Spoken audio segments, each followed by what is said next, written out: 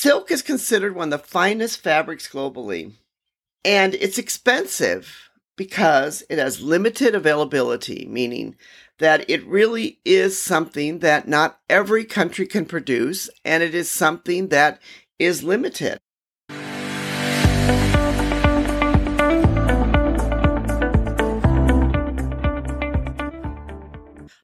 Hi, this is Anita from the Global Trade Gal.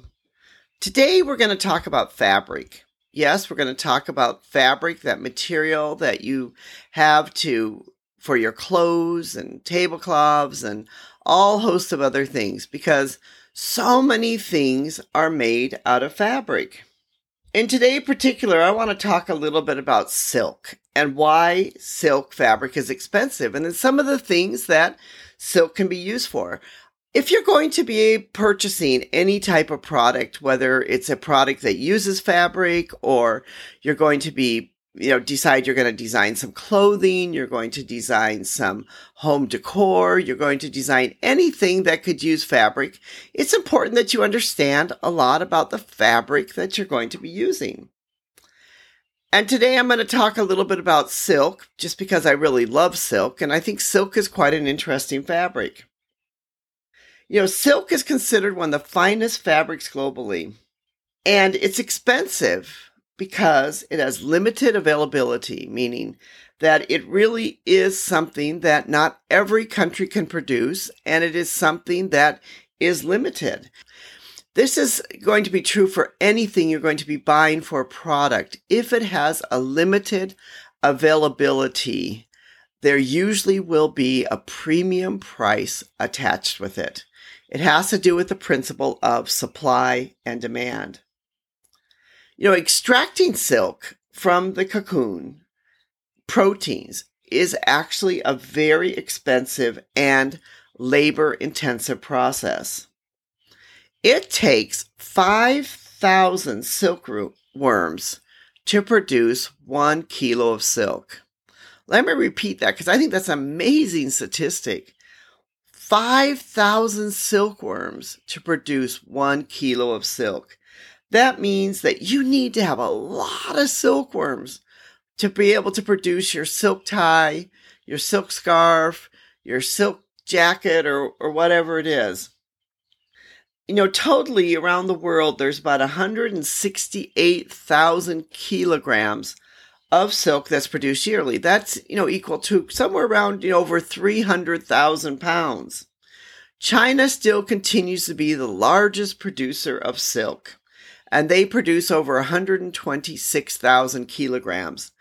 Behind that is actually Vietnam and India, but you can see that theirs is still quite a bit less than China, which produces probably about 75% of all the silk in the world is coming from China. The production of silk is extremely labor intensive. The silk has to be, you have to have the caterpillars to spin the cocoons, and you have to harvest it, you have to extract the silk threads from the cocoon. And actually, all of these caterpillars have to eat what's called a mulberry tree. So, the mulberry trees are also limited in their supply. So all of this helps to be able to limit a product like silk.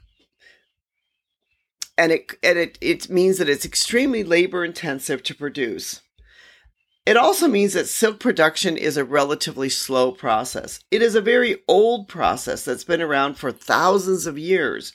And really, a lot of the processing hasn't changed that much in that amount of time. So silk is one of these things which really is extremely labor intensive. What's fascinating about silk is there's so many things that you can make out of silk, or things in the past that have been made out of silk, that it's really quite a versatile fabric. So, here are some things that can be made out of silk. Of course, fashion is one of the industries which is used a lot for silk.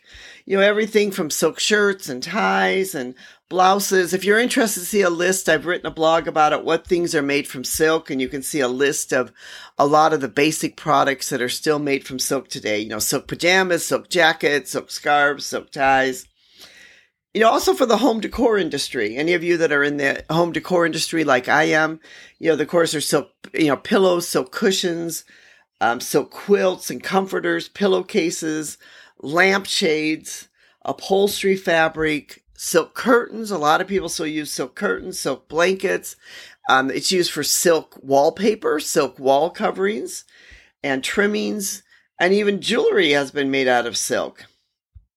There's some interesting uses of silk that I never even knew existed, which I want to talk about because it shows how sometimes innovative people can be about things or how people were in the past. In the past, a lot of people used silk for parachutes. And the reason why they used silk was because silk was a lightweight fabric and it was extremely strong. Of course, today the parachutes are made of nylon, but in the past, silk was used to be able to make parachutes. Silk was also used for gunpowder bags. I had no idea about this.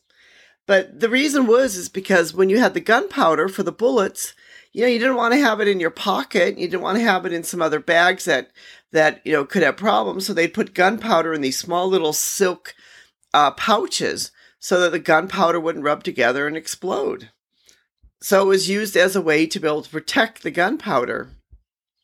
Today, silk is being used in bike tires. For a long time, bike tires have been using cotton, but there's been some silk has been used for these casings of high-end, track tubular tires for the racing bikes. And several of the people that have used these have said that they really love silk because silk has made for a lot smoother ride than the cotton ones. I find this fascinating because I myself am a cyclist and I enjoy cycling. And I had no idea that there were bicycle tires that are really considered premium bicycle tires again, but because they're more expensive than, of course, the other variety. But there are many of the professional bike racers now who have been saying that they prefer to have the silk tires. Because I'm a lover of history, I want to also tell a little history or something that I find fascinating about silk. And if anyone has been to Thailand, you need to stop by and you need to see the Jim Thompson house there. And Jim Thompson came to Thailand in the 40s. I think it was during World War II. And, he was sort of a bit of he was a creative person. He'd been an architect and he began to see the silk weavers there in Bangkok. And he started to design fabrics for them and began to say, hey, I think the fashion houses in New York would be interested in this. And they were. And so he built up quite a very good silk business there. So even still today in Thailand, you can visit the Jim Thompson house and you can find out and learn more about Jim Thompson. And you can also go and you can visit his shop there in Bangkok, Thailand. What is fascinating about this with Jim Thompson is not only today is he considered one of the top silk brands in the world for home furnishing, home decor, and fashion. And not only does he have many great designs that are still being used today, but in the 1960s, Jim Thompson disappeared from the highlands in Malaysia, and he was never found. His body was never found. And nobody knows exactly what happened to him. There are some people that think that maybe he was known to be a spy, and so he was killed as a spy because he had done some work supposedly for what would have been something like the CIA or done some Secret Service work. And there's others who think that maybe a tiger ate him. They do not know what happened to him. It was one of the largest manhunts ever in Malaysia to try to find him in the highlands, and they found no traces of him at all. He just disappeared off the face of the earth. But yet today, his legacy and his life continues to live on through the Jim Thompson brand and the Jim Thompson house, which is located in Bangkok, Thailand. So if you happen to go visit Bangkok, Thailand, do stop into the Jim Thompson shop, which is still on Surwong Road, and look at the amazing silk products that are being manufactured there. And also take the time to go see the Jim Thompson house, which is full of some wonderful Thai artifacts and is a wonderful Thai-style house. His legacy of silk continues to live on through the Jim Thompson brand. Well, this is Anita from the Global Trade Gal. We hope you've enjoyed a little bit of this information about a product known as silk. If you enjoyed this, look at the link below and look at some of our recent blogs that we've written about silk. Also, tell your friends about us, subscribe to our podcast. We'd love to have you be part of our community. We'd love to have you join with us. And we really also appreciate you for listening. Thank you so much for listening and being part of our community. We truly do appreciate you.